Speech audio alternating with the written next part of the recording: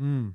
And Mark also lives in Devon, and Lee lives in Scotland. Joanna lives in Peasdown, St John, Oh, yeah. Bath, Yeah.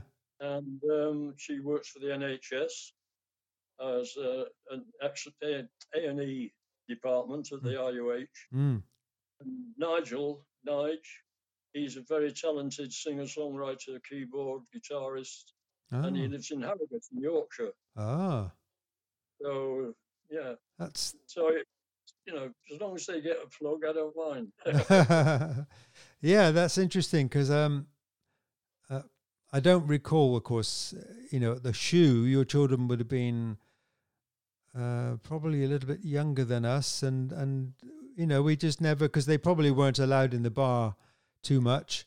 Pat would have made No, sure that they stayed in the living room or wherever, and so we never really saw. I didn't anyway. Nigel surely did, but I didn't. yeah, And no, 5 children, and it's wonderful, and you can be a proud man having them strewn up and down the country, and some of them doing musical things, and um, yeah, that's the singer songwriter Eddie, does he use social media a lot, YouTube or Facebook or?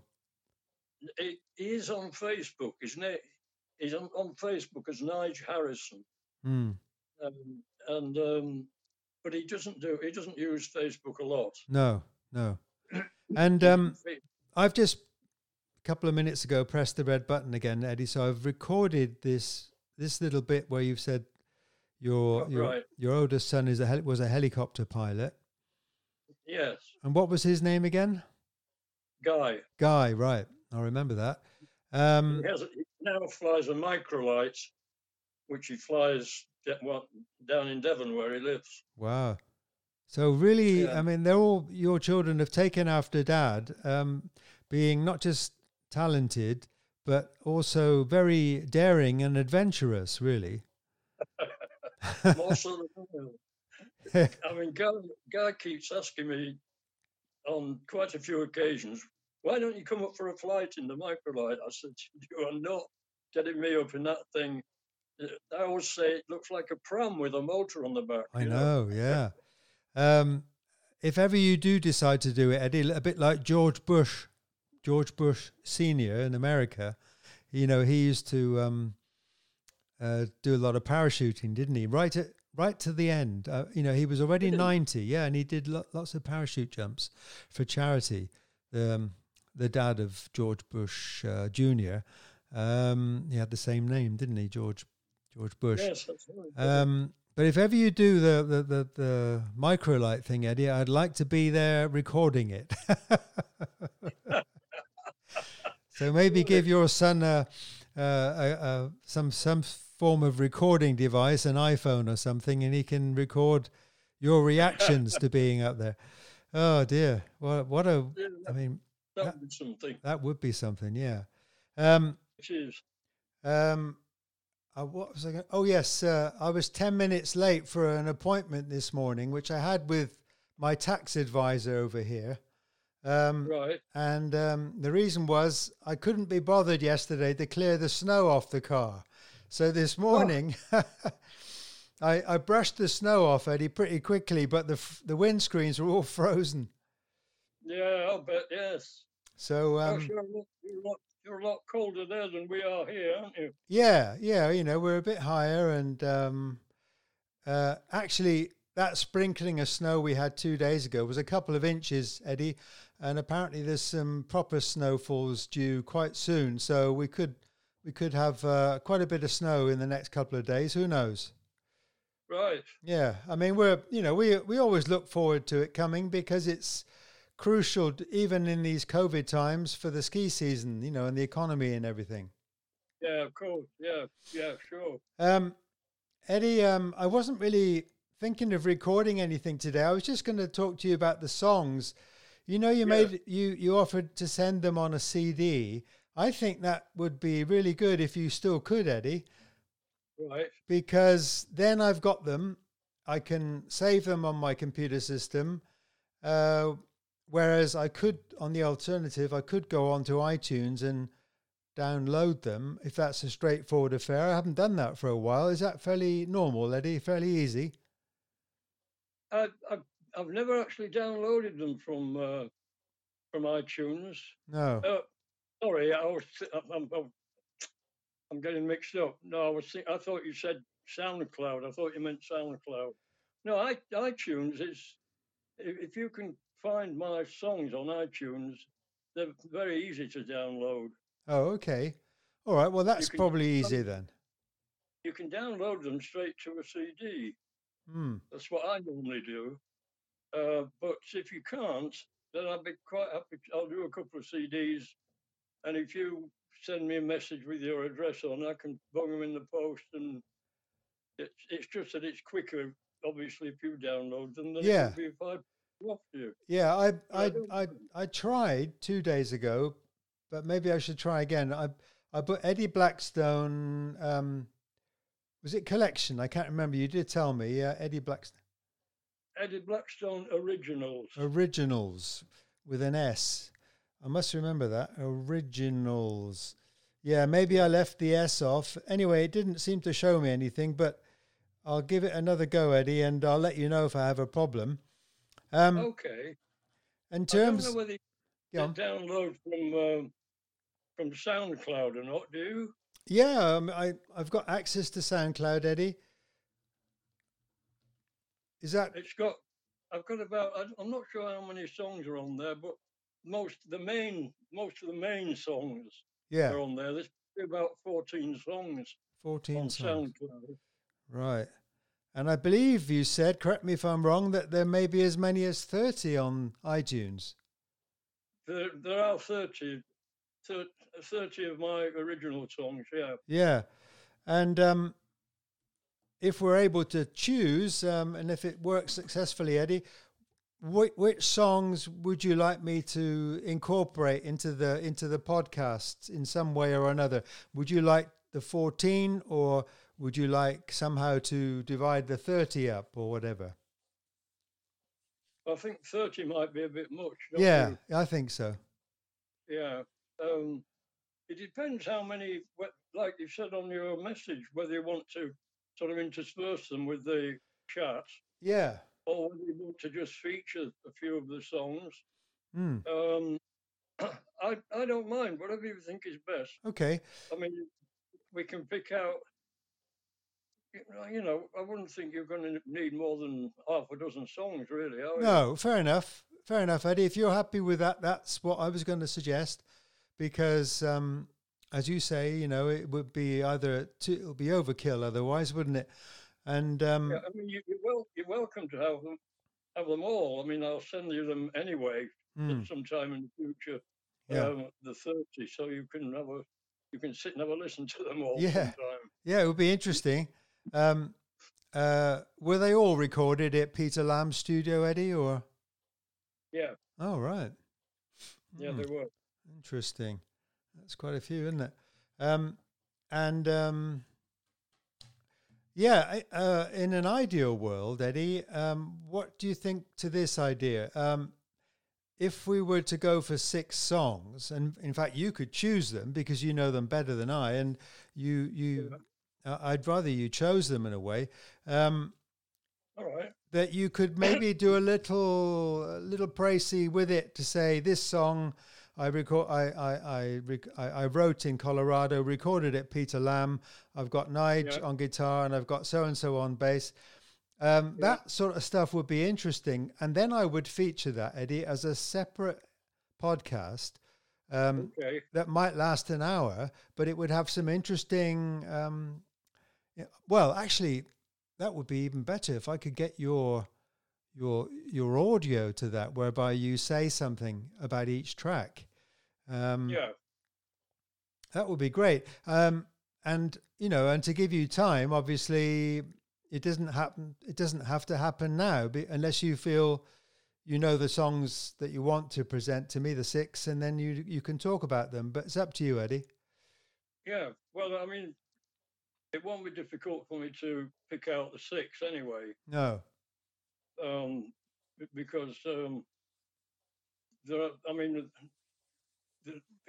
what I would do would be to do a nice ballad, particularly like Arlene would be one, Dolly McGraw would be another one. Yeah. The Christmas song, which Nigel played on, I Oh Remember yeah. Christmas, Yeah. which is at the moment is now being played on YouTube. Um, uh, and then another three on top of that. Yeah. Yeah. That would be great, Eddie. And we could reconvene, to another time when you've got time again, tomorrow or the next day, whichever. And then I could record. I would have downloaded the song, so I've got them, and then I would record for each song your audio, if you like, a couple of sentences, two or three. Yeah. Okay. That would be great. And that would make it an interesting one. And for those that want to hear the songs, they can go straight to the podcast episode that's titled Eddie's Song Choice, and that would save me editing them into the existing audio, if you like. Yeah. But what I'll do is I'll fire up my computer and I'll have a look at 30 list, 30 original list, and I'll have a look and just pick out half a dozen. I won't do it off the top of my head because I might forget something that later I'll regret not putting in. Yeah. So I'll have a look on the computer. Brilliant. And something out, and then as you say, we can go ahead with that tomorrow or whenever. Yeah. Whenever you want to do it. That's great. Tomorrow's Saturday. I've got nothing in the diary, so I'm free, as they say. I'm free. I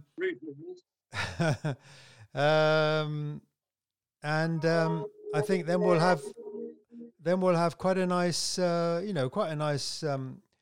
selection and of songs. Plus we'll have the basis of your story. I mean, we've got quite a bit down already, so that's great.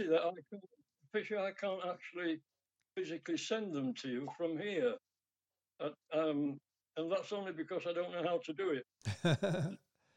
I've got these songs in the computer, but I don't know. I wouldn't know how to forward them to you because my computer, for some reason, is not allowing me to send emails at the moment. So if I go into my documents and click on the title of a song, I Remember Christmas, and email it to you, it'll say that I can't for some reason. It'll come up with a box that can't do this. Yeah. It's a bloody nuisance. It's a nuisance. It's very frustrating, especially when you don't quite know what to do. I agree with you, Eddie. Yeah.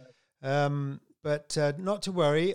In theory, I can go onto SoundCloud and iTunes and whatever platform you care to mention, and I can, in theory, download them. Now, I'm not sure, is there a cost to your songs? Do you have to pay for them on iTunes, or are they free?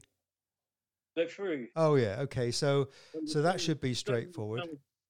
Same with SoundCloud. That's free as well. Yeah. If you try both of them, try SoundCloud and try iTunes, and you might find that it might turn out that SoundCloud is easier for you to do than iTunes. It might well be. Yeah. Great, Eddie. I'll do that. Well, Colorado Skies came from my obvious visit to Colorado, and I just fell in love with the place, and I wrote the song whilst I was in the Rocky Mountains. Great. And you wrote it on somebody's guitar, I suppose, over in Colorado, or did you bring your guitar with you? I took the guitar with me. Oh, great. Because what happened was I went out there with a friend for 2 weeks holiday to see Jim Venison, my pal who owned the rustic site with the log cabins and the restaurants and all that stuff. Yeah. So I went for 2 weeks, and I realised that I was going to be able to write there. So I came home. After 2 weeks, and then about 2 months later, I went back again, and I stayed for, I think it was 4 months altogether. Yeah, great. And then I had to leave because the snow was getting such that I thought I'm going to get snowed in for the rest of my life. You know, it Wow. was, Yeah. so during that time, that was when I wrote the songs in Colorado. I wrote about 15 songs, and the first one I think was Colorado Skies.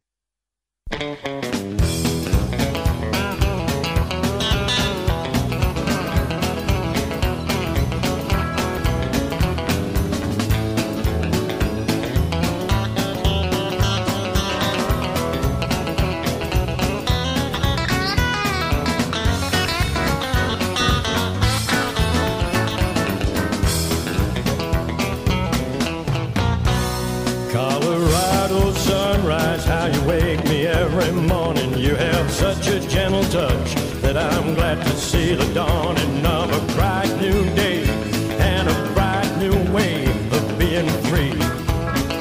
Way to be.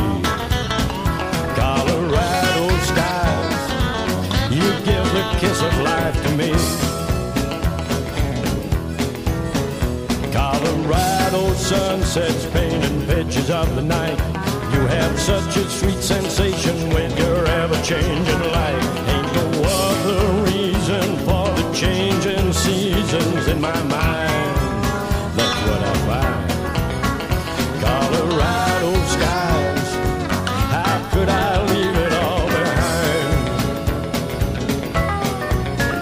Colorado skies, you are all I need to make me feel a way that I really want to feel. Colorado clouds, you're a cotton candy ceiling, a perfect combination set to set my senses reeling. Colorado feelings never go away.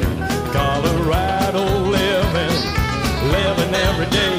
Colorado magic that is always in the air can take me high, but I get by. Colorado is my heaven, and my heaven is below that clear blue sky.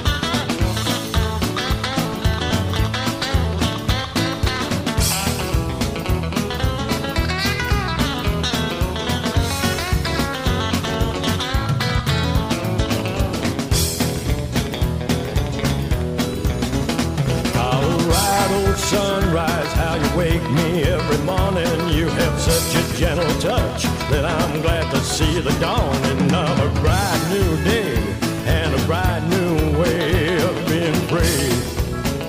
Way to be. Colorado skies, you give the kiss of life to me.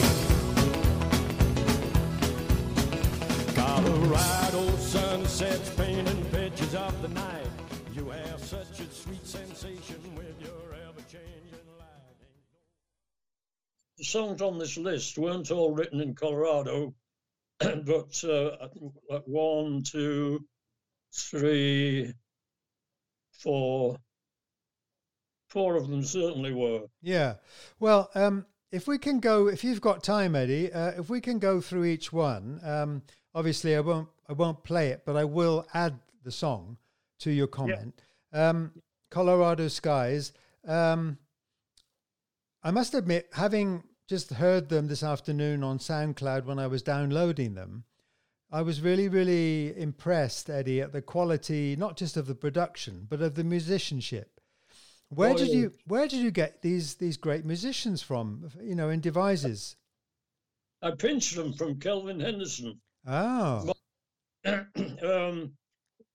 few of them were Kelvin's band, and then Nige Robinson, our great friend, late great friend, he played, and Bob Dixon Do you know Bob Dixon from Bristol? No, I don't. He plays pedal steel guitar, Mm. and he sort of does session work and roundabout. And what I did was I actually paid them for sessions. Oh. Not a hell of a lot, but no, at least I did pay them. Covered their expenses at least. Yeah. There's one guy that used to busk in Bath on banjo. Yeah. And I approached him one day and said, I'm doing some recordings in Devizes. Would you like to come and play? Mm. So I'll give you, I can't remember how much I said now, it's a long time ago. But anyway, I took him in the car. We went to Pete Lamb's place and he added some stuff on the tracks. And I took him back and dropped him off and he carried on busking. I love it. I love that, Eddie. That's a really great story. And this gentleman's name is Dave Gould, isn't it? I've got the name here. No, that's another banjo player. Oh. I can't remember the name of the banjo player that I picked up in Bath.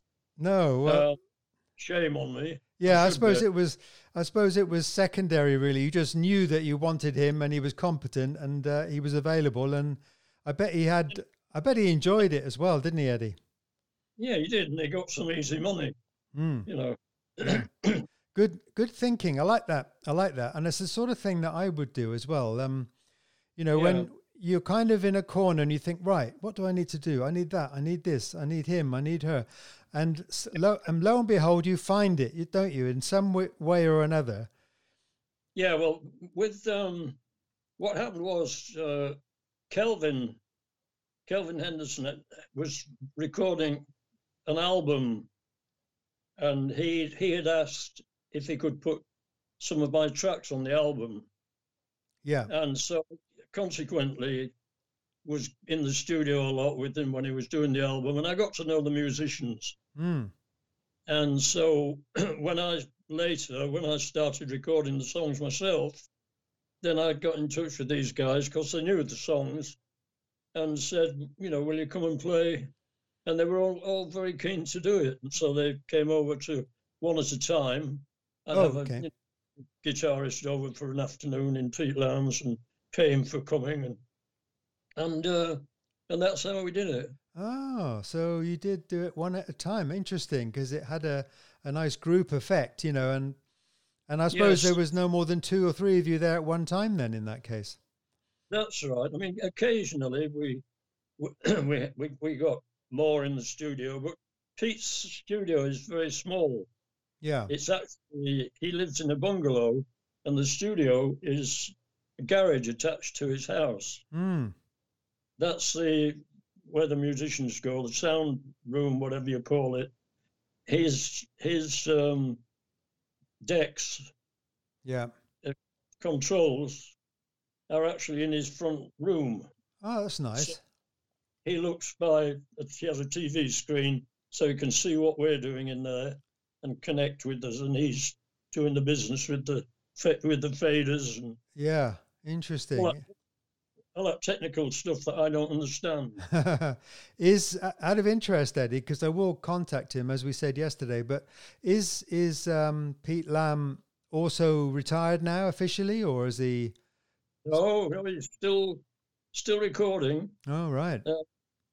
He's got I spoke yesterday online to a girl who's recorded one of my songs at Pete Lamb's, and she sings with Pete in the band. It's the blues band. I think they call it the blues band. Yeah. And Pete plays guitar. And the girl's name is Claudette Cassan. And she recorded I Remember Christmas. Right, I've heard it. Yeah. And he did a video of all the Christmas shops and the Christmas lighting in Devizes. Yes. And she sent me a message yesterday saying, thank you so much for the song, and really enjoyed doing it, and I love the video and so on. Great. And now it's getting quite heavily played on YouTube, which is nice. That's nice. Very good. Very nice. Great, Eddie. And if you could just imagine on the podcast now, after you've said what you've just said, I'm going to play Colorado Skies, or I probably will play it before and then have your comment on it. Okay. So if you're okay with that, Eddie, could you give me your comment on Roses for Joanna? I'm intrigued to know about the story of that. Yeah, sure. Do you want to start now? Yeah. Yeah, Roses for Joanna. I wrote it for my daughter's 18th birthday. Right. And which is, a long time ago now. Mm. And it was an amazing song in a way, because everywhere I went when I did live gigs in and around Bath, the whole audience would sing along with it. They all seemed to know the chorus, because lots of people had bought cassettes of it. It was cassettes in those days. Yes. But when I'd written it, I went in on her birthday. She was working in Bath at a hairdressing salon on the Bear Flat. Okay. And so I went in with a portable cassette player, and Nige Robinson had played on Roses for Joanna, and it was quite a simple thing. It was more or less Nige, Pete Lamb, Jim Scott on drums, who is sadly no longer with us. And Nige and I think it was Nige and I, we went into the shop where Joanna was, and I played this track on this portable cassette player to her in the shop, which embarrassed her no end. She didn't know which way to look, but I think she was quite pleased, really. And it's had a lot of reaction over the years. It's only a very simple song, but it's nice. It's a nice little song. Yeah. And how's Joanna? Where is she living these days, Eddie?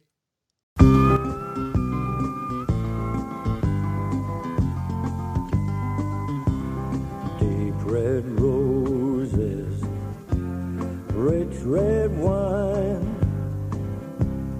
18 years now, you've been mine. You made me happy for all this time, like deep red roses and rich red wine. And we'll have roses for Joanna, everyone a memory of the joy you've given me. Roses for Joanna, sent with love and hopes of how the next 18 will be.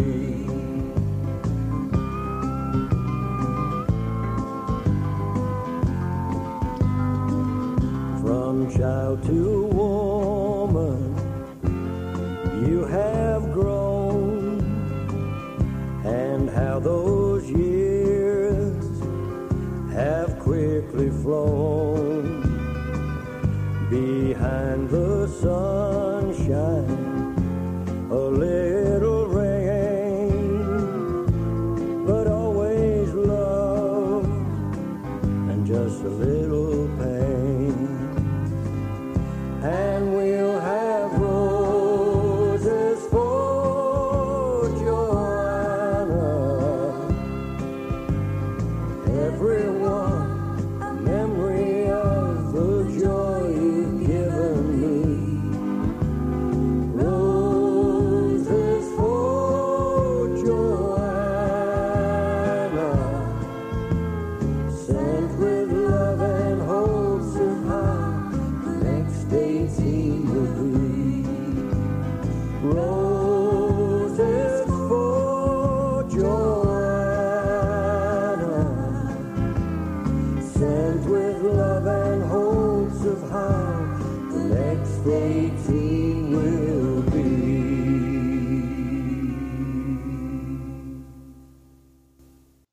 Joanna works for the NHS. She's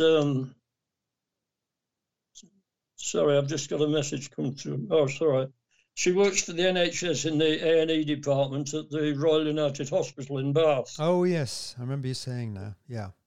So she's front line, and she lives at Peasdown, St. John, with her partner, and who's a really good guy, nice guy. Yeah, and I see her quite regularly. In fact, she was here 2 days ago, and she comes over and sees her old dad and makes sure I'm okay, you know. And good. It's always nice to see her. I'm sure. That's lovely to hear. Eddie, if I can go on to the next one now, if that's all right with you. Don't Be a Stranger. Yeah, that was again. This one again was written in Colorado, in Rustic, and I wrote this song. I met a lot of people who I liked very much in Colorado. Really nice people, local. And there was one particular girl that I met, and we had a really good friendship. I mean friendship. Yeah. She took Jeff and I, when we were there for the 2-week period for the holiday, she took us everywhere and showed us the sights and showed us Colorado and all that. And then when I went back, she was obviously still there. And the whole ambience of Rustic and the mountains and her and everything else just inspired me to write songs. Yeah, I can imagine. So, and this was one of those that came with that. Don't be a stranger. Give me a call like you used to, and I'll be okay. And, you know, I mean, that's just inspirational people and inspirational places, you know. Yes.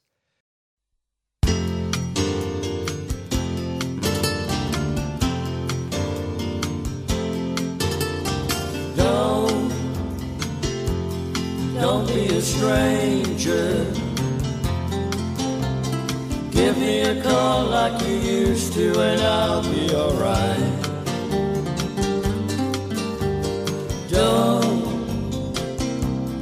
Don't be a stranger. The sound of your voice helps me get through the long, lonely night.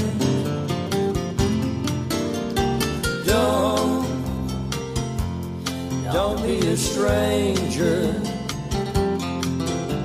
The words that you said could have melted the telephone line.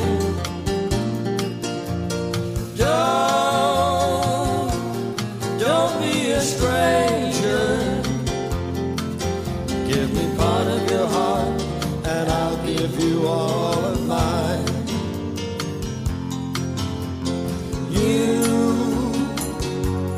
You never told me that you'd ever love me the way that I've been loving you. But I kept on hoping. And now if you walk from my life, there's not much I can do. Please, before you leave me, just kiss me again like you did, darling, right at the start. You couldn't leave me without one night of loving to fix up my breaking heart.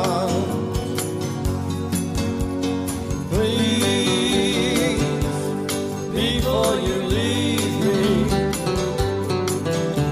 just kiss me again like you did, darling, right at the start. You couldn't leave me without one night of loving to fix up my breaking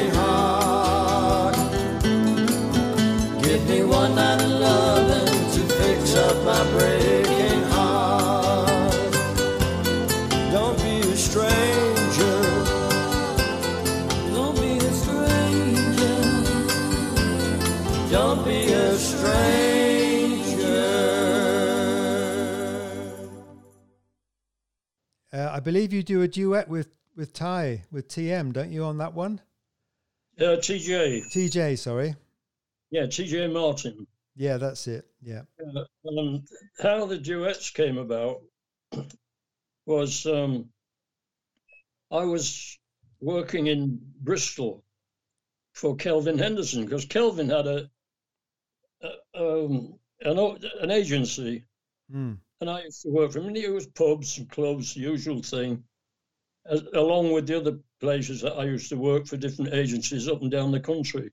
Yeah. And Kelvin booked me in to various places around Bristol and Bath. And I was a reaction from people saying, "Have you heard of TJ Martin?" So I said, "No." "Well, we had her last week, and she's terrific, really good," and so on. Anyway, I was playing at the Sandringham. Does it matter that we might have touched on this before? No, it doesn't, Eddie, because, I mean, if it did, I could always exclude it, but it's always good to have it again. Okay. Yeah. Yeah. Anyway, I was working at the Sandringham in Bristol, and I came off stage, and I was stood with Kelvin and his friend had come to see me play. Yeah. They came for a drink, on a night out, because Kelvin and I were great friends in those days. And this girl walked in, and Kelvin said, "Have you met TJ Martin?" I said, "No, but I've heard a lot about it." So we chatted at the bar, and eventually I said to her, "Would you like to get up on stage and do a bit of backing for me?" And she said, I'm nobody's backing singer." That's it. I remember that now. We did hear about this, didn't we? Just yesterday, I think, or the day before. Yeah. So anyway, eventually she asked me if I would manage her, and I said, "Well, I'm nobody's manager." Good answer. Well done. Try and get you some work, which is what I did. So I got her some work out in the Middle East, and eventually teamed up with her out there. Yeah. But so that's how the duet side of it came on some of the songs. Great. And Don't Be a Stranger was one of them. Don't Be a Stranger was one of them, yeah. Nigel Robinson plays the introduction, I think, on that. I'm just making a note of this, Eddie, because I've made a note. Roses for Joanna, the Christmas song where Nige plays, and he plays the intro to Don't Be a Stranger. Yeah. Yeah, because I want to go back and listen to these again and listen out for Nige, Yeah. Don't Be a Stranger. And I think Pete Lamb played, Pete Lamb certainly would have played bass on that, I think. Yeah. I mean, sometimes we had more than one guitarist playing. Yeah. Maybe two lead guitarists, and Pete would intersperse them, and Pete Lamb did a great job. Yes. You're right, Eddie. He did. I mean, I only was reminded about that again today when I downloaded the sounds, and I was very impressed. Yeah. Very impressed. How did you come to write Dolly McGraw, Eddie? Was that a Colorado song? No, that was the Portsmouth Festival. The first time I'd ever been to a country music festival, when my wife Pat, who sadly is no longer with us, she persuaded me to go with her to the Portsmouth Festival with a group of friends to see Johnny Cash mainly. So I agreed, and I went, and Johnny Cash came on, and he was very good, and lots of other acts were very good. And then this guy called Hoyt Axton came on and sang this song, "Della and a Dealer and a Dog Named Jake and a Cat Named Kalamazoo." Oh, yes. And yeah. It drew me to the stage, and I stood at the side of the stage.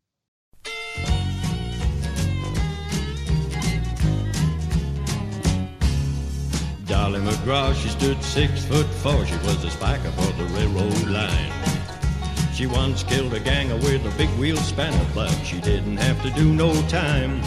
When the judge met Dolly in his private chambers, he thought he was the one who was gonna change her, but he didn't reckon on the power of Dolly McGraw. Dolly McGraw, Dolly McGraw, Used to cut her nails with an old blunt saw. Slept with the chickens, ate with the hogs, and drank a Tennessee mash through a hollowed out log. Wrestled with a lion and danced with a bear. Used eagle tail feathers just to putty up her hair. Such was the power of the legendary Dolly McGraw. He was 5'2" and never had much loving, so he fell for Dolly's evil charms. He was pleading for remission from the loving and the kissing as he tried to leave old Dolly's arms. He said, "Release me, woman, this don't make sense. All you gotta do is plead self-defense." But he didn't reckon on the power of Dolly McGraw. Now the trial was over and the folks went home, and Dolly was free as a bird. The old judge wakened in the middle of the night, and he was startled by the sounds he heard. Dolly come busting through the bedroom door, threw that poor man down on the floor. She said, "In gratitude, I'm gonna give you more of the power of Dolly McGraw." Dolly McGraw, Dolly McGraw, used to cut her nails with an old blunt saw. Slept with the chickens, ate with the hogs, and drank Tennessee mash through a hollowed out log. Wrestled with the lion and danced with the bear. Used eagle tail feathers just to putty up her hair. Such was the power of the legendary Dolly McGraw. Now 20 years on, my don't time fly when you're having yourself a ball. The old judge is looking like a Lone Star Ranger, and I'll swear that he's 8 feet tall.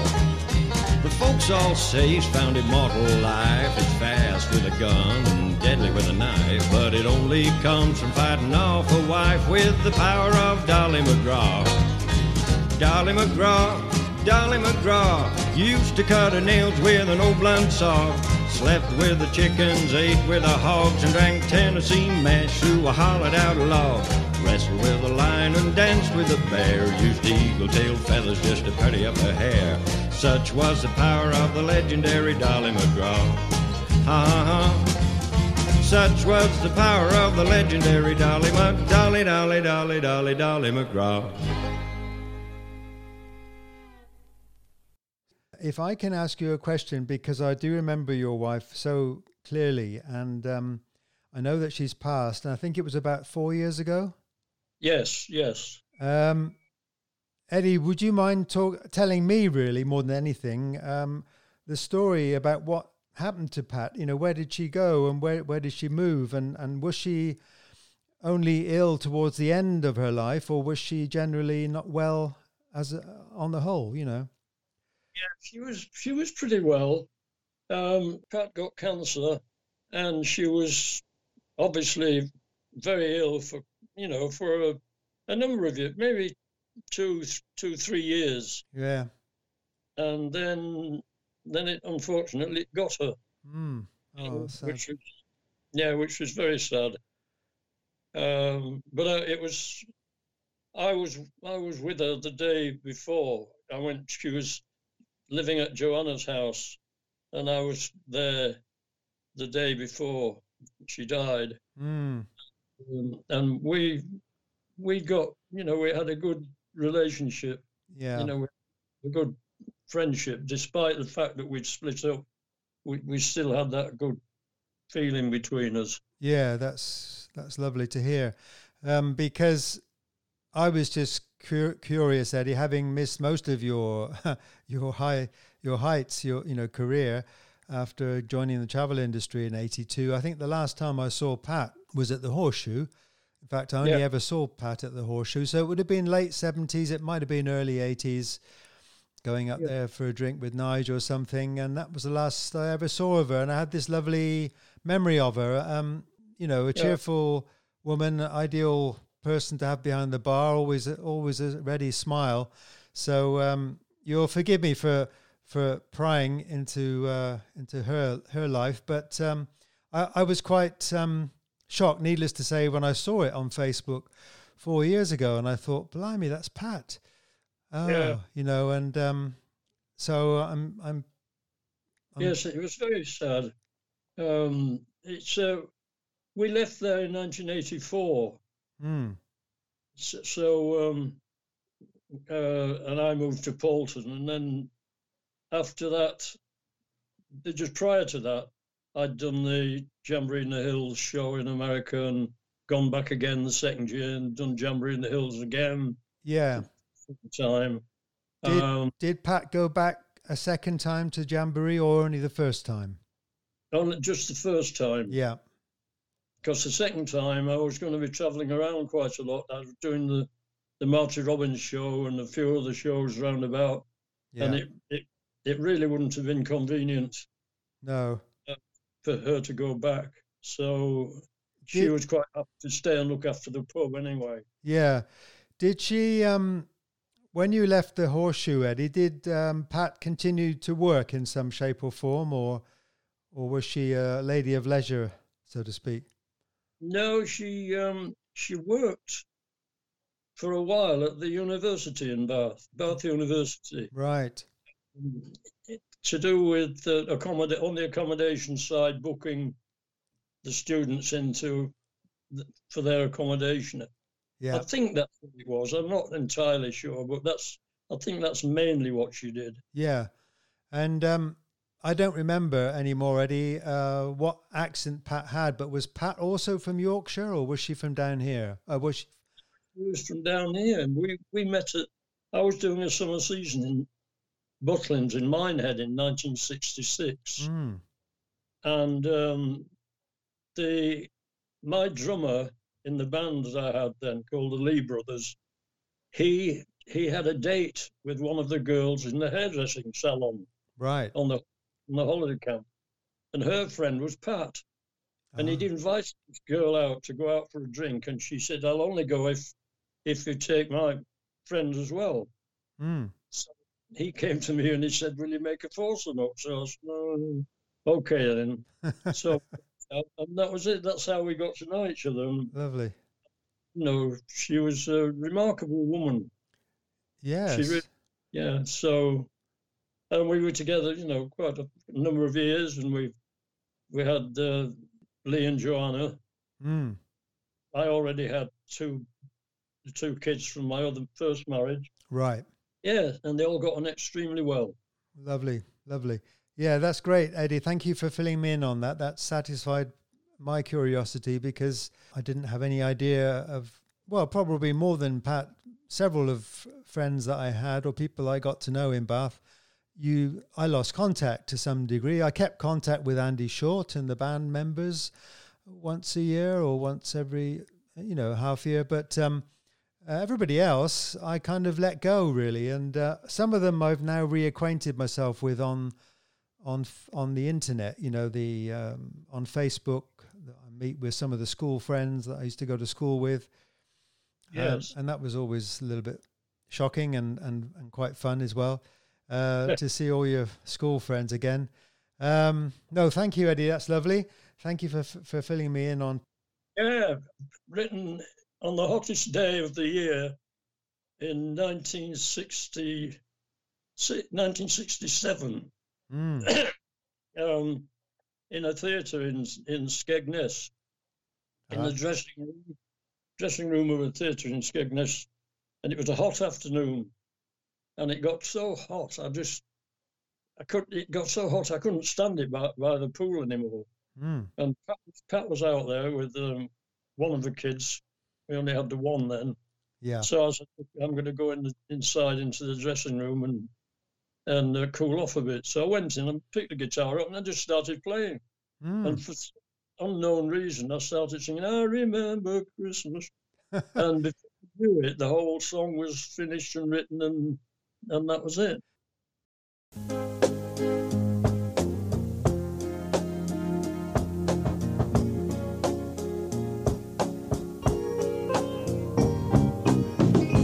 I remember Christmas, snowflakes round your face, sleigh bells softly calling, candlelight and late, carols on a breeze, shining Christmas trees. I remember Christmas time and you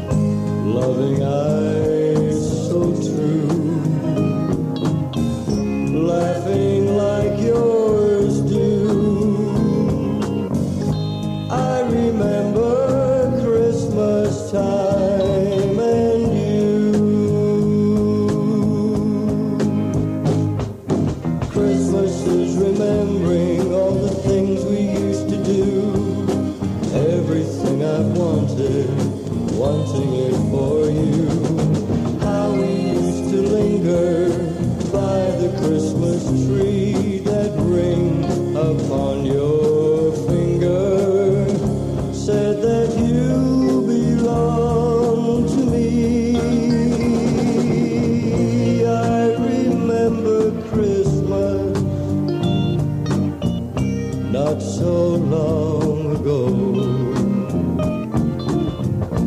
when we ran together through that winter snow. As I hold your hand, now I understand why I remember Christmas time. I remember Christmas time. I remember Christmas time and you.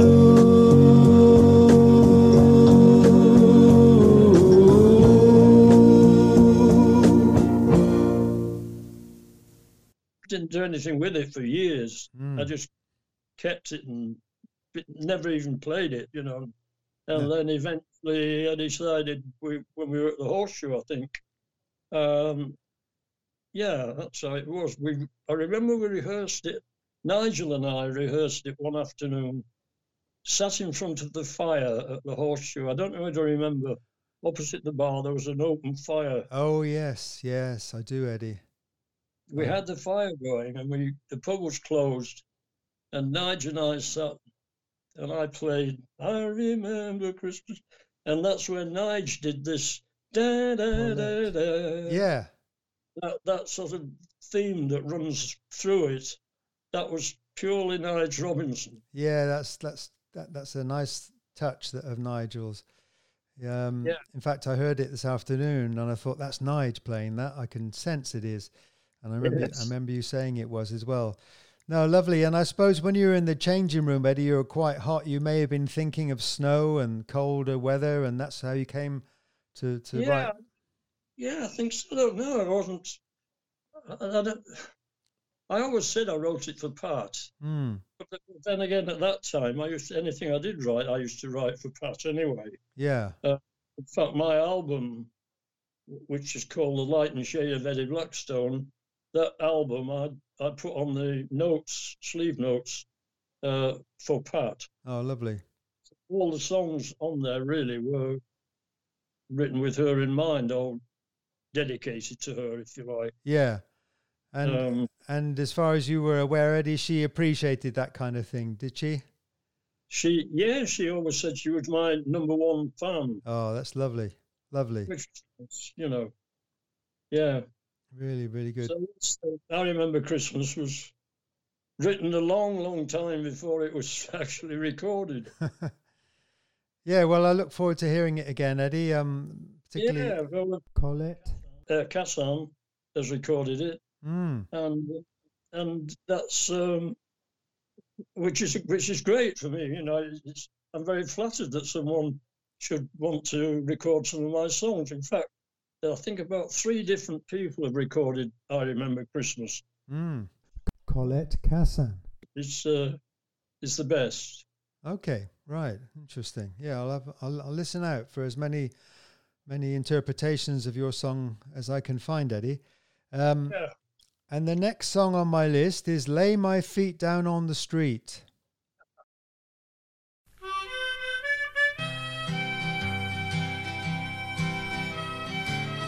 The bottle's nearly empty and the clock will soon run down. My drinking friends have left me since I beat up half this town. This crummy barroom's spinning and the barkeep's locked the till. I guess I'll lay my feet down on the street and let 'em wander where they will. It started out real cozy, though it seemed like days ago. We said we'd rather hit the town than watch a lousy TV show. Old Jack Daniels worked me over. It must have come from some old still. I guess I'll lay my feet down on the street and let 'em wander where they will. burning eyes, you're no surprise, and tar-filled lungs, you're failing. This barroom voice will have no choice in the morning when it's wailing. Shaking hands and swollen glands and drunken perspiration all play their part to beat my heart to this falling down sensation. The bottle's gone, he's locked the john. Guess I'll stagger to the door. I'd show him who's a drinking man, if it only served some more. My little woman's waiting, and I'll bet she gives me hell.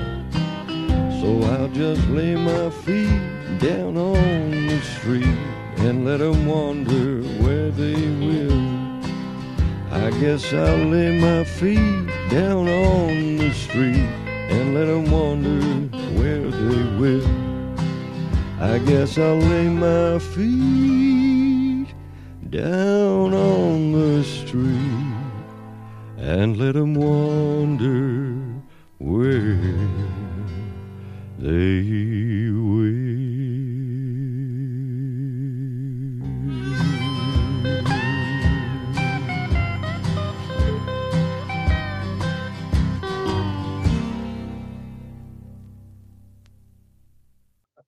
Yeah, this is when Brian Streicher took me to America the first time.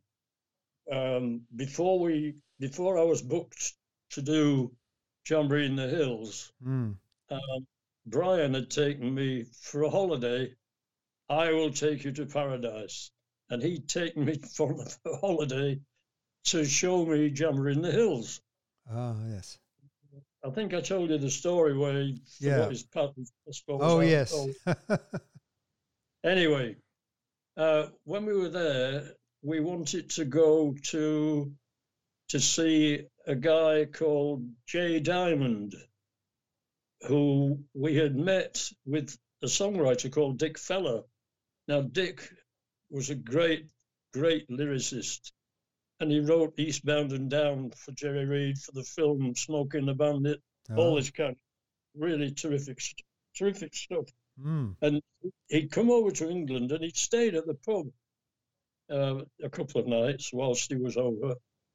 And with him was his roadie, his tour roadie, who was called Jay Diamond.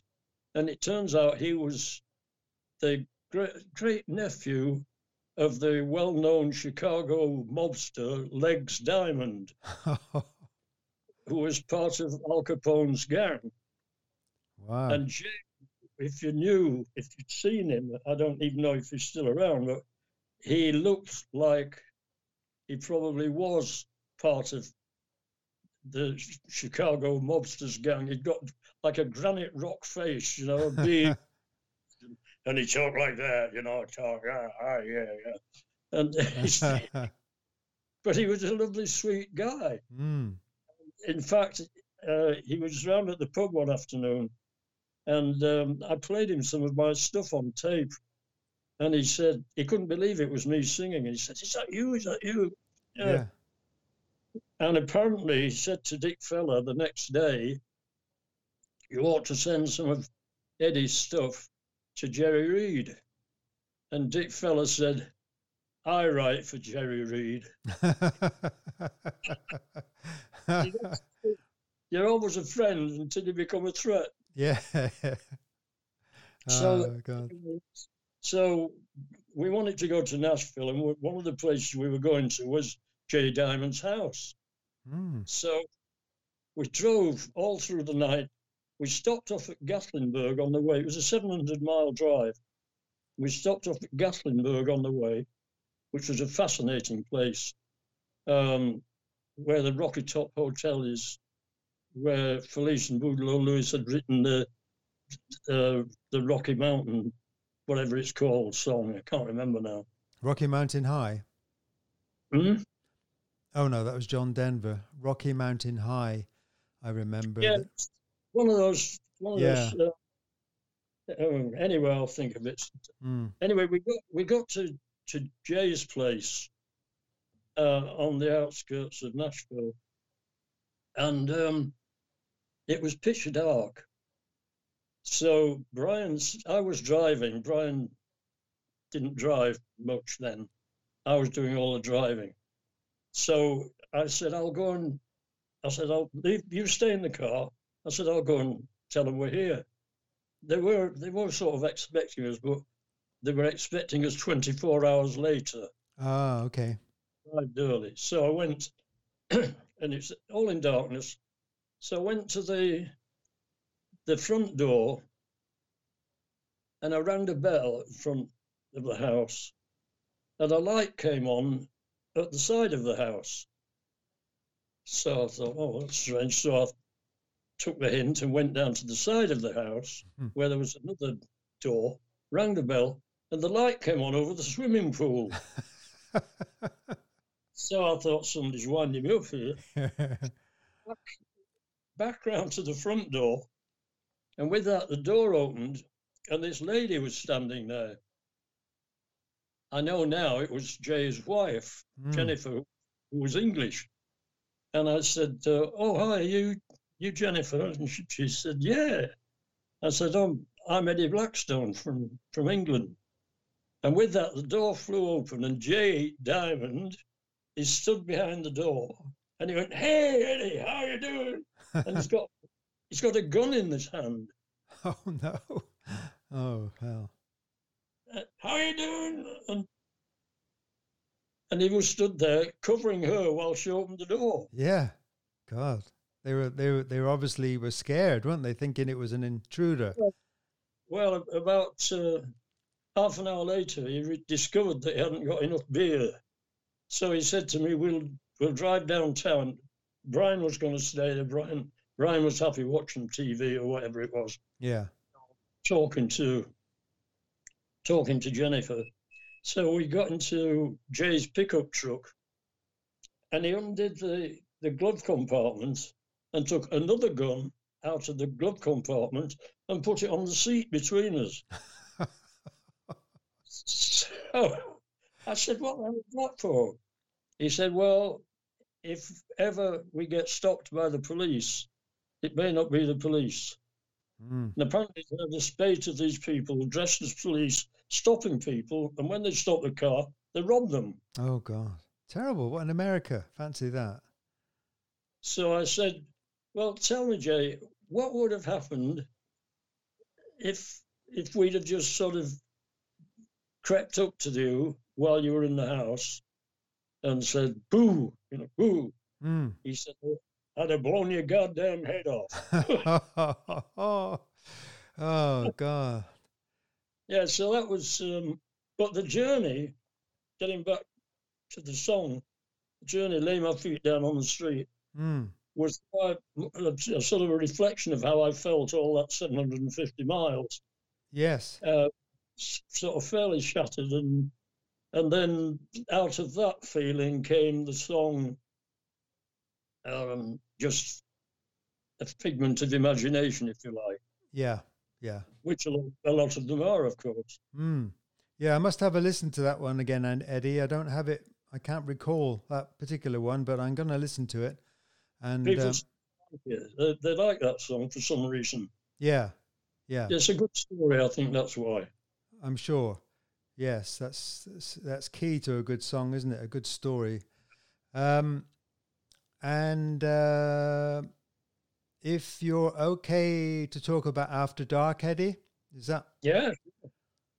After Dark came about when Rex, my best buddy, he was my best pal, a good friend of Kelvin Henderson. But Rex and I became such great friends. He lived in Keynsham, and he was quite well off in a way, but he was always jeans and a T-shirt, and he loved everything American, and he would have loved to have lived in America. And he flew backwards and forwards to America with his wife to visit the many people that he'd met. Yeah. I mean, he knew Sonny Curtis, who was in the Crickets with Buddy Holly. And Sonny used to come over and stay at Rex's house. And it was amazing. I mean, I actually walked into Rex's front room one day. He had a big white house in Keynsham. And I walked into the front room, and there's Sonny, and he's sitting, walk right back to me this minute. And it turned out he'd written that song, and he'd taken it to the Everly brothers, and he played it to them, and they said, great, we'll record that. Oh, yes. He went home and wrote the second half of the song, rang them up and told them that he'd written the rest of the song, and they said, you're too late, we've recorded it, which is, there's only one verse on that song. Is there? Is there? I didn't know that. Yeah, and he also wrote, whoa, whoa, yeah, yeah, love you more than I can say. He wrote fantastic songs. And there's this guy, this hero, sitting in Rex's front room playing. How old would he have been, Eddie? He's the same age as me. All right, so yeah. He's clocking on a bit. And I met him several times when he was over, and a lovely, lovely man. But Rex, how After Dark came about was Rex went on one of his many trips to America. Yeah.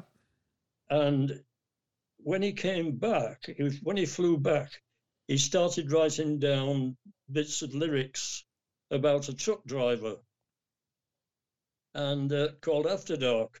And he called it After Dark, the Keynsham Breaker. And when he came to me, he got no musical background and no musical knowledge.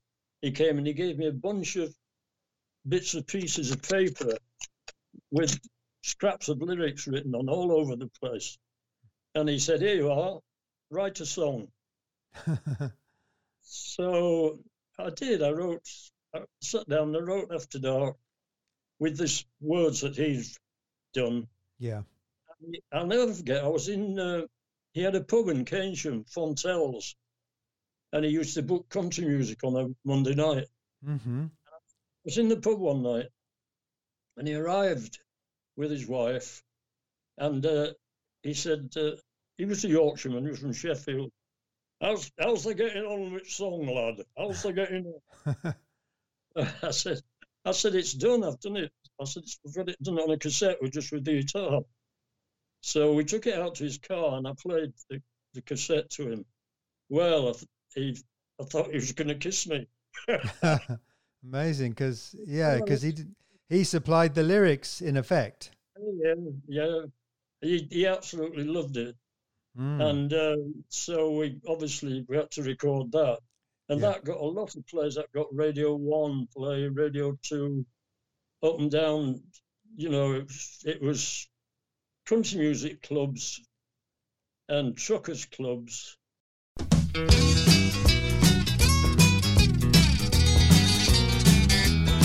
Well, I drive this rig 5 days of the week from London to Aberdeen, calling up breakers whose handles I know, but whose faces I ain't never seen. When the road is long and the days are short and nighttime covers the land, I dip the switch and I begin to pinch on the Outlaw Citizens Band. This is After Dark from Keynsham Way. Now let me hear you all come on. I'm a burning up a rubber on 18 tires and my 20-inch head for home. This is After Dark from Keynsham Way. Won't you give me that CB news? Now you're coming on strong. I know it won't be long before I rid me of these motorway blues.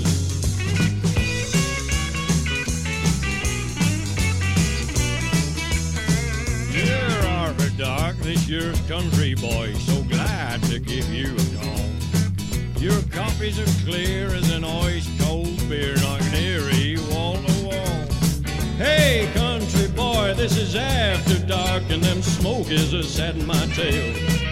They got my 20 and they're closing fast, and they won't be giving me no bail. Yeah, After dark, this here's Diamond Lil, and I'm sitting here rolling a toe. If you copy my call and you're ready to fall, well, I think you're my kind of blow. Now copy me, Lil, I ain't never like that when I'm driving my semi-truck. I get on with the job, eating up the miles, and I never ever push my luck. This is After Dark from Kingston Way. Now let me hear you all come on.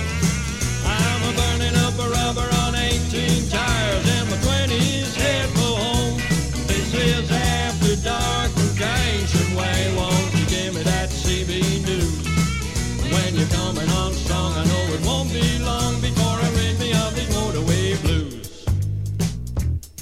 Hey, After Dark, this is a Busby man. I'm gonna get you one of these days. And when I do, I'm a-telling you that you're gonna have to change your ways.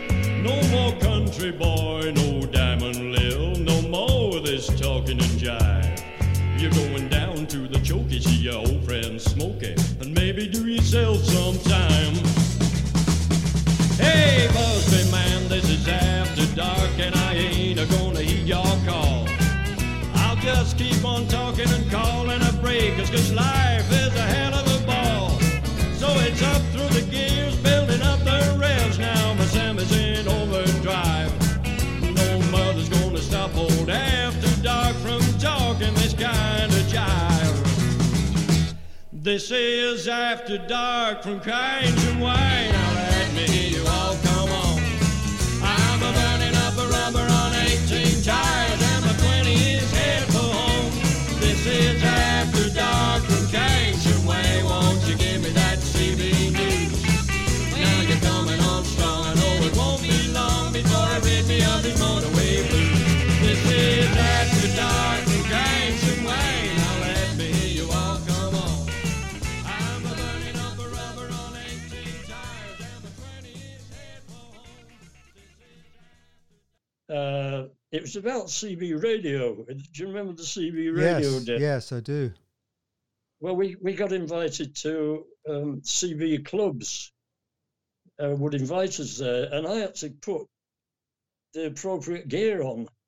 And Rex bought me a leather waistcoat with badges stuck on it all over the place, and a funny hat that suckers wore, and all that kind of stuff. And these guys, these people would come up and say, hey, After Dark, you're doing a great job for us truckers. And I'd say, get me out of here, Rex. Yeah. I couldn't really relate to them other than this song. Mm. And Rex said, you'll get the credit for this, you know. I said, no, I won't. I said, it's all yours. Yeah, I do remember being back in England. What year was this, Eddie?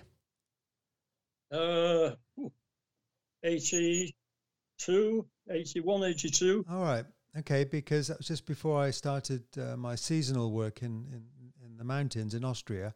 But I do remember having heard it on Radio Bristol, and of course Brian Chalker became a good supporter of you. He did, absolutely. He made it his #1 song of the year. Mm. But he had another name at that time. He was called Silver something, and he had this country music magazine, and it was just, the magazine was called Country Music, but it was Brian that was the editor. Okay. And I rang him up one day, Brian. I'm still in touch with Brian now. In fact, just had a Christmas card from him today. Very nice. I rang Brian up one day and I said, hey, some guy does a piece in your magazine has just made me #1. It's After Dark, the #1 record of the year. And he said, that's me, you idiot.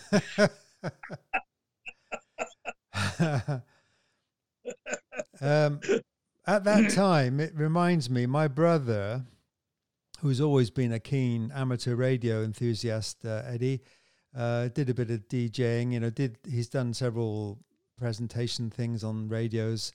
And I do remember my brother, we always talked about Radio Bristol, because it was the nearest thing to Radio 1 in our backyard, if you like. Yeah. And of course, they had Dave Cash, and Dave was ex Radio 1, Radio 2, and I believe my brother went to Radio Bristol a couple of times to, I don't know, to meet one or two of them. And Brian Chalker was somebody that had a show quite regularly, didn't he? Yeah, not on Radio Bristol. He was actually on Radio West. Ah, that was it. Radio West. That was it, yeah. Eddie. Sorry, I'm getting confused now. As was Dave Cash. He was on Radio West as well. Dave Cash was on Radio West, and I'll tell you what, they had the boat on the waterside, which was a bar. Yeah. And one day, I used to go over occasionally and take a bunch of music, my choice of music, and Brian would let me play it and talk about it and so on. Yeah. And he said, I got there early one day, and he said, oh, we'll go and have a drink. And there was another guy with him as well. And he said, this is John. And he said, this is Eddie. I said, hi, John. So we went on board this boat and were having a drink. And I said, Brian said, John's joining the Radio West. He's going to start next week. So I said, oh, great. I said, what's your history then, John? He said, I've just come back from America. He said, I've been playing out there. He said, I had a bit of history over here. Mm. So I said, what kind of history? He said, Johnny Walker on Radio 1. Oh, Johnny Walker. Oh, wow. And it was Johnny Walker. And I said, oh, God, excuse me, I'll just throw myself over the side. Yeah, Johnny Walker. Now, he's certainly, he's still going now, isn't he? I think, Eddie. He's still doing it now. He had cancer. Yeah. And he got nice guy. And we became quite friendly as well. And, got pally with him. Yeah, because he had that nice, what I'm trying to say is individuality. That's what I'm trying to say. He had that voice that was different, and it was almost like, oh, is he American? Where is he from? Yeah. And he had that radio voice that people can listen to forever and ever and ever. And wow, you certainly met some people, Eddie, and sometimes by accident. It's wonderful. Yeah, it was great. I mean, Dave Cash would occasionally come out and have a drink with us on the boat as well, and another nice guy. But that's always stuck in my mind when Johnny said, Johnny Walker. as the jingle, yeah. And did you get any plays as a result of that on Johnny Walker's show at all, or? Oh, yeah. Oh, wow. Yeah, Radio West was playing my stuff continually, really. Mm. And I used to get plays on eventually Radio 1 and Radio 2. Terry Wogan. I don't know whether I told you this story. I had, there's a song called Never Let a Dream Go By, which is on SoundCloud. Yeah. And what happened was, it was After Dark. Because what we did was, we recorded After Dark, and we had so many EPs made up, singles really, vinyl. Mm. And what was, we sat in Rex's kitchen with the labels, and we physically stuck them on the records, wrote the envelope, and posted them off to the different DJs. Mm. And I got a call from Terry Wogan's office. Paul, I should be able to think of it, but I can't. He was Terry Wogan's manager, if you like, in the studio. Mm-hmm. He rang up and he said, we're going to be playing After Dark. So I said, oh, great. So he said, we'll be playing it at 9:15 tomorrow morning. Fine. So 9:15, there it came on the radio, and that was fabulous. And Terry Wogan was very complimentary about it. Mm. The next morning, about 8 o'clock in the morning, the phone rang. I picked it up, and it was Terry Wogan himself. Wow. and he said, I'm just calling to see what you were doing when you heard your record being played on my program. So I said, well, as a matter of fact, I was mopping out the toilets. I wasn't, but I said that. And he said, oh, that's wonderful, wonderful. So the next day, when that same day later on, when he played it again, he said, this is by the landlord of the Horseshoe Inn at Coombe Down in Bath. He said, and he mops out the toilet when he's listening to my music.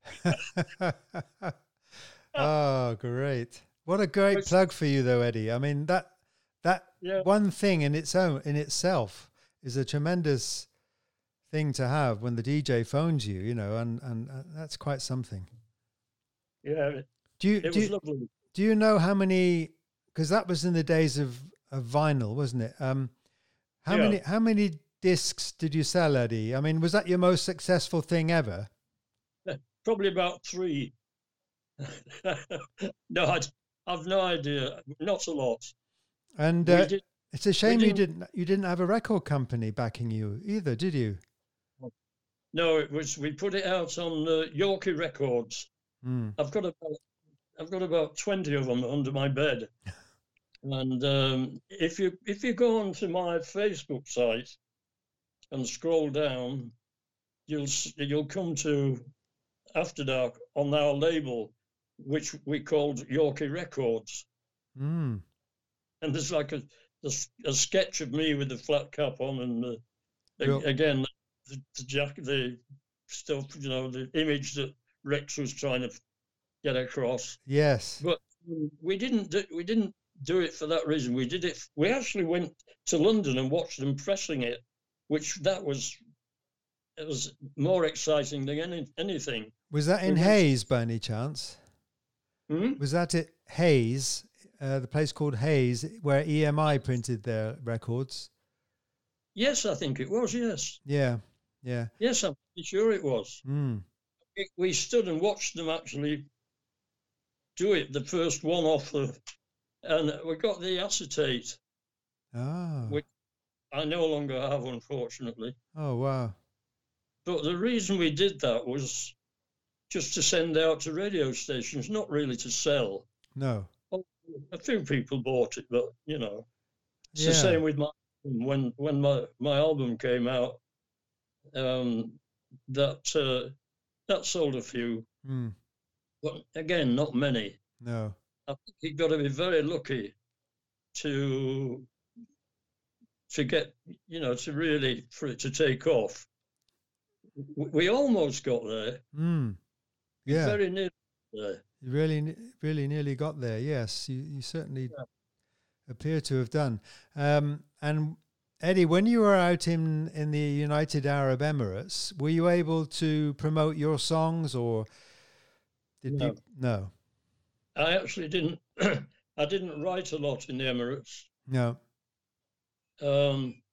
It wasn't sort of, I don't know, it wasn't conducive. conducive. Yeah. I was too busy sitting by the pool in the lovely sunshine. That was a lovely story, Eddie. Thank you. And it's just what we need on these kind of podcast things, especially with your songs that we can play and then people can hear you talk about them. The next song in line is Arlene. That's the lady in Colorado, isn't it?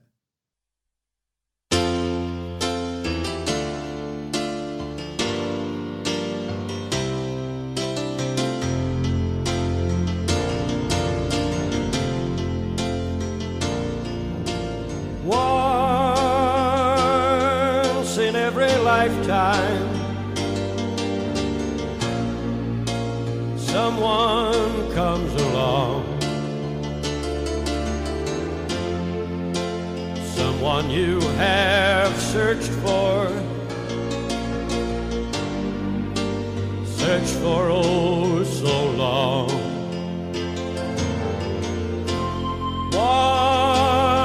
Once in every lifetime, someone will be there, someone can turn to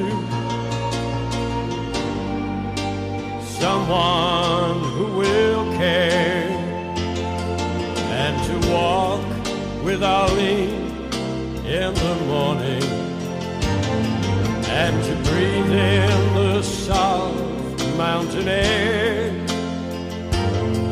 Yes, to walk with Arlene in the morning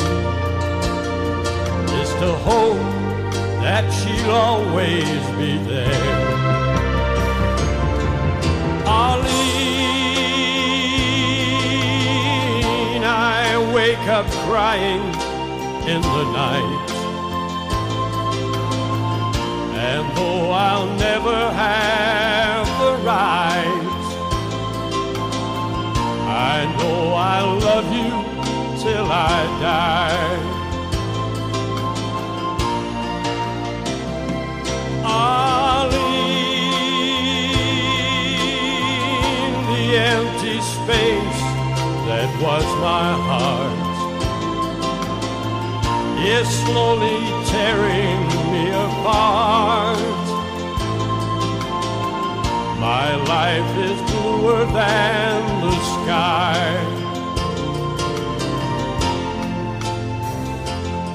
and to be with Arlene in the evening, and to feel her soft hand holding mine.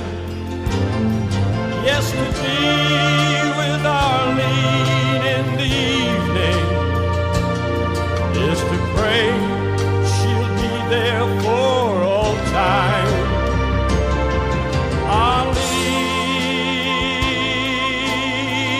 I wake up crying in the night, and though I'll never have the right, I know I love you till I die. Arlene, the empty space that was my heart is slowly tearing me apart. My life is bluer than the sky. I know why I cry.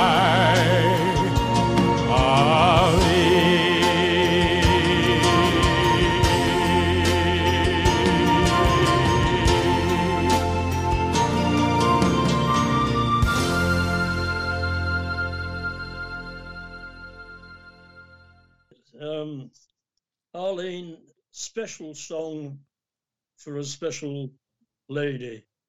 I mean, Arlene was the one that I mentioned earlier on who took us out and showed us the countryside and the beautiful places that there are in Colorado, which you know about, obviously. Yeah. And she took us all over and showed us different places.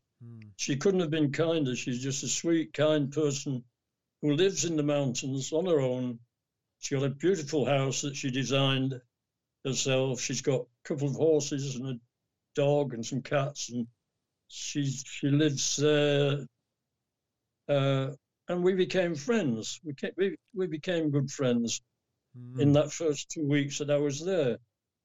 And then when I went back, she continued to take me around and show me different places. And the more she did that, the more mentally, the closer I became mentally. Yeah. And then the sort of the germs of the song started coming. And in the song where it says, and to walk with Arlene in the morning, you know, oh dear me, go away, whoever you are. Yeah, so we it's like the lines, to walk with Arlene in the morning and to breathe in the soft mountain air. Those are all things, memories, you know. Yeah, of course. I wrote that song, or I wrote the bones of it during the 4 months that I was out there. But when I came back to England, I went once again to Pete Lamb's to record it. And so I did record it. And then then afterwards, I met TJ, and I'd asked her if she would add some vocals and make some of the songs into duets. Mm-hmm. So we went back to Pete Lamb's, and I took TJ with me, and we did some added vocals onto her voice onto my songs. And whilst we were there, Pete put on Arlene. So TJ said, "What's this Arlene song?" So I said, "Well, it's just a song that I wrote for a girl that lives in Colorado." And she said, "You can do better than that." So I said, "What do you mean?" She said, "It needs a bit of production." So I said, "Well, go ahead." So she did the production on it, added the panpipes and added the strings, the cellos and all that sort of stuff. What, did she play it herself, the cello, or? No, this was all done with synthesizer. Ah, okay. Pete did all that, but TJ told him what she wanted. Mm. And I must say, the final result was a lot better than what I'd done before. And not only that, when it came to the vocal, because she said to me, "The vocal's not right." She said, you're not giving it enough. She said, "It obviously means a lot to you, this song."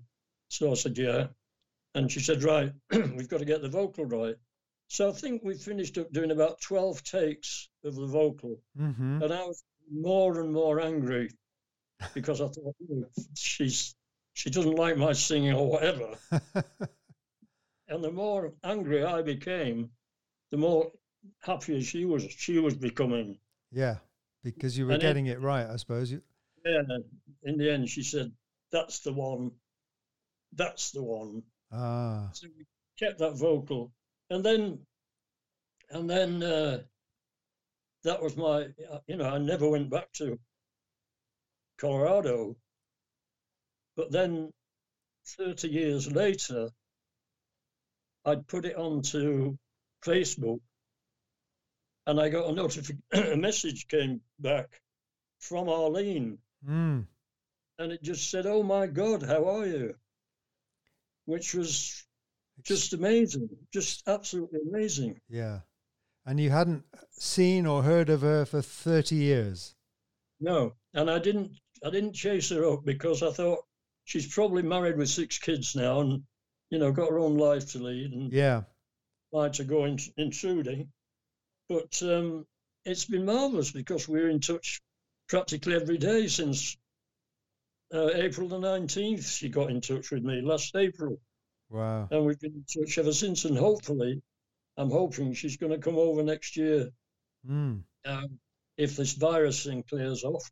Yes. And she's going to come over and I can do the same for her that she did for me, show around and show the sights of the UK. Yeah, and there's some beautiful sights, isn't there? I used to love to do that for my Austrian relatives and people that came to see us. You take them to Cheddar Gorge, I don't know, I can't remember all the places now, down in Longleat Park and Salisbury and all those. I mean, it doesn't matter where you drive, there's always something nice, isn't there, to show people?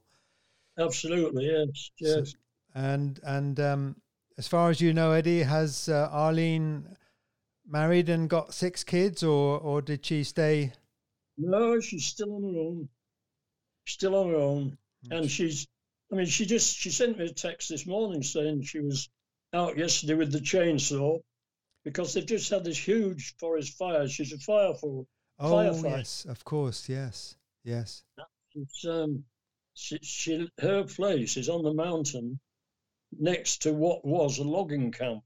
And the guy who owned the logging camp left all these stacks of huge trees. And he said, "You can have them." Well, she uses wood all the time to heat the place, apparently. She didn't have this house when I was there, so I've never seen it. I've seen a picture of it, and it's beautiful. Yeah. But she designed it and built it herself. Fancy that.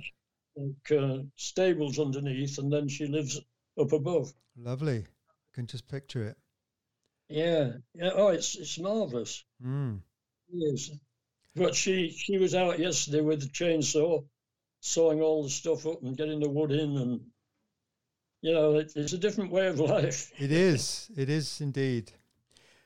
Lovely. Thank you, Eddie. That's almost the last song. We've got one more, and it's called "It's Now Over." Yeah, it's over now. It's over now. Sorry, it's not the Rolling Stones. No. This song, when I realised I was going back to England after the 4 months, it's just came as a result of that. I mean, I'd got 2 days left, and I wrote, "It's over now." And if you listen to the words, it's sort of fairly self-explanatory. And I remember I played it just with the guitar to Arlene the day before I left. And she I don't know if she liked it or not, but she got up and left.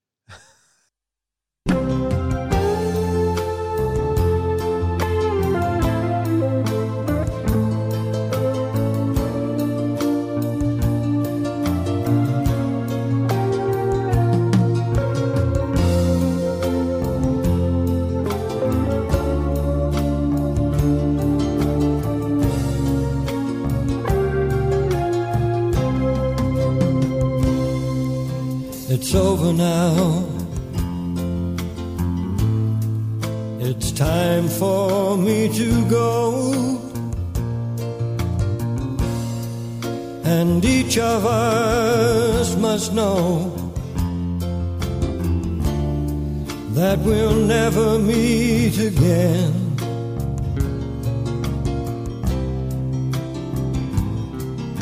It's over now. There is nothing we can say. We'll just go our separate ways and hope that time will dim the pain.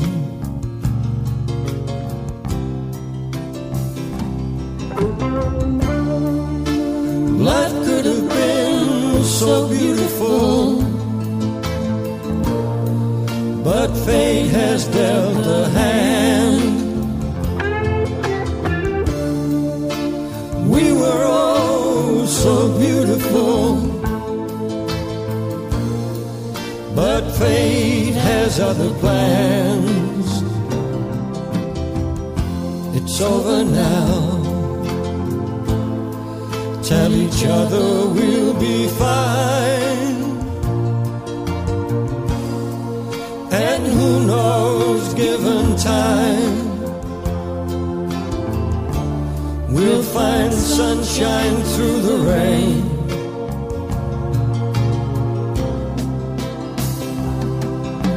It's over now, and I know there'll never be another love for me.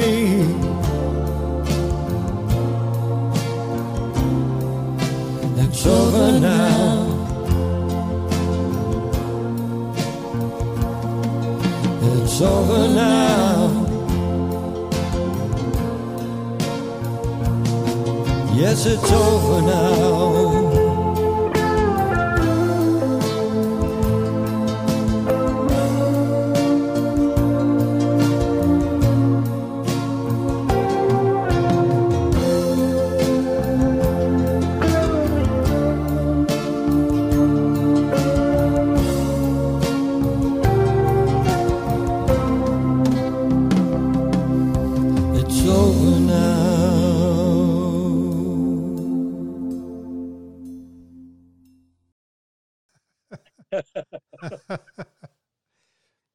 She was moved. And I haven't put it on Facebook, or I haven't played it or anything since, really. But it's a song that I think is a nice song. Yeah. But it's too it's too emotional, really. Yeah. You know. And I I mean, I'm sure I've played it, probably not even thinking, but I'm going to play it as soon as I can, Eddie, to to find out more about it. And interesting how she just got up and left. Yeah, she got up and left, and then I kept phoning her, and she said she realised it was me. This is in the conversations that we've had recently. Yes. And in the end, she picked the phone up and we talked, and as I said, now it's a really nice relationship on the phone. Yeah. Really nice. And TJ sings the harmonies on It's Over. Oh, does she as well? Right. Okay. Yes. I'm going to listen out for that. And is TJ still doing it, Eddie? She's still going out playing the occasional show? I mean, obviously, at the moment she's not, but once COVID is over? Yeah. I mean, she plays for an hour every day. Now. She plays an hour every day because she said, if you don't use it, you lose it. Yeah. Which is what I'm finding. But she sits and plays for a solid hour and sings for a solid hour every day. And I'm sure when it's all over, she'll be back out there again. Yeah. Oh, that's great. Wow. Eddie, thank you ever so much for that. We've got everything we need now, as far as I can see. Great. 8 tracks and nice commentary and nice memories to think back on. And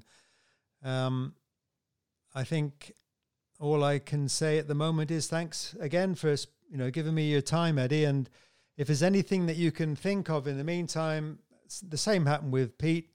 He suddenly thought, I forgot to tell you this, I forgot to tell you that. But I think we've covered most of it. But if there is anything you want me to add, I'll be very happy to do it. But right now, I've got plenty. I went through the stuff yesterday, and the first podcast is ready to go. It's an hour and 15, I think, the first one. Right. And I'll let you know as soon as I bring it out. I hope to bring it out this weekend, otherwise on Monday, and then probably follow that with the next episode the week later. Okay. Well, thanks for your time and your patience. Pleasure, Eddie. Pleasure.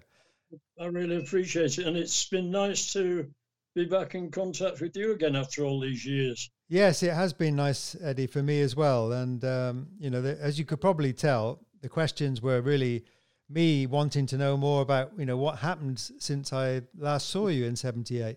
And there's quite a lot that's happened to you. And there's a lot that's happened to me as well. But that's another story. I'm going to do a story eventually of my, my 30 years or so. I'm enjoying doing this because it's good experience, to ask people about their story and record it. And I've already discovered, that it's possible to do these podcasts on a telephone, on Skype, on WhatsApp, to varying degrees. And although it would have been lovely to have had you here, because we would have had you in real good quality then. But that's not to be. But maybe one of these days I'll come over to the UK, Eddie, and we can do another session over there. Right now, do you know what I'm going to do? I'm going to go to my son's room. He's not here. He's not here at the moment. He's probably coming back tomorrow. And I'm going to pinch a bottle of beer. And I've got such a thirst. I don't know about you, but doing this makes me really thirsty. So I want you to enjoy your Saturday night, Eddie. Do you go out to a pub occasionally, or? Do I what? Do you go to a pub occasionally, Eddie, for a drink? I haven't been in a pub for a long time. Right. But it's not an environment that I want to be around at the moment. In fact, I'm quite happy to have a drink at home, like you, maybe open a bottle of beer or have a glass of wine or something. Yeah. But I don't drink much now. No. I've had my drinking sessions in the past with people like Nigel. You've got to keep up, Oh, God, yes, indeed. Yeah, well, anyway, I wish you a lovely Saturday night, Eddie. And I don't know about you, whether you're a fanatical football watcher or player, but I certainly enjoy my playing, but I also my weekends are made or not made if depending on the result between Man United and West Ham today. Yeah, so, I always followed Man United. Good, well done. I lived in Manchester for 4 years when I was resident at the Golden Garter, or Darrell's Club as it was then. Yeah. And if you lived in Manchester, you had to support one or the other, and you had to be open-minded about it, because, for example, you could pull up for petrol in the days when they actually had an attendant who put the petrol in for you, and the guy would say, they didn't do very well today, did they? you had to know immediately who he was talking about. Yeah. Oh, God. Yeah, so you just reminded me about the fact that people used to help you put the petrol in, didn't they? I've forgotten all about them. Yeah, well. Long time ago. Long time ago, Eddie. Anyway, great to talk to you. Let's talk again in future, and otherwise we'll see you on Facebook. Thanks, Bernie. That's great. Cheers, Eddie. Enjoy the songs. Yes, I will do. Thank you. I look forward to it. I'll listen out to every instrument. I always look forward to listening to the instruments. All right. Cheers, great. Eddie. Bye-bye. Take care. Colette's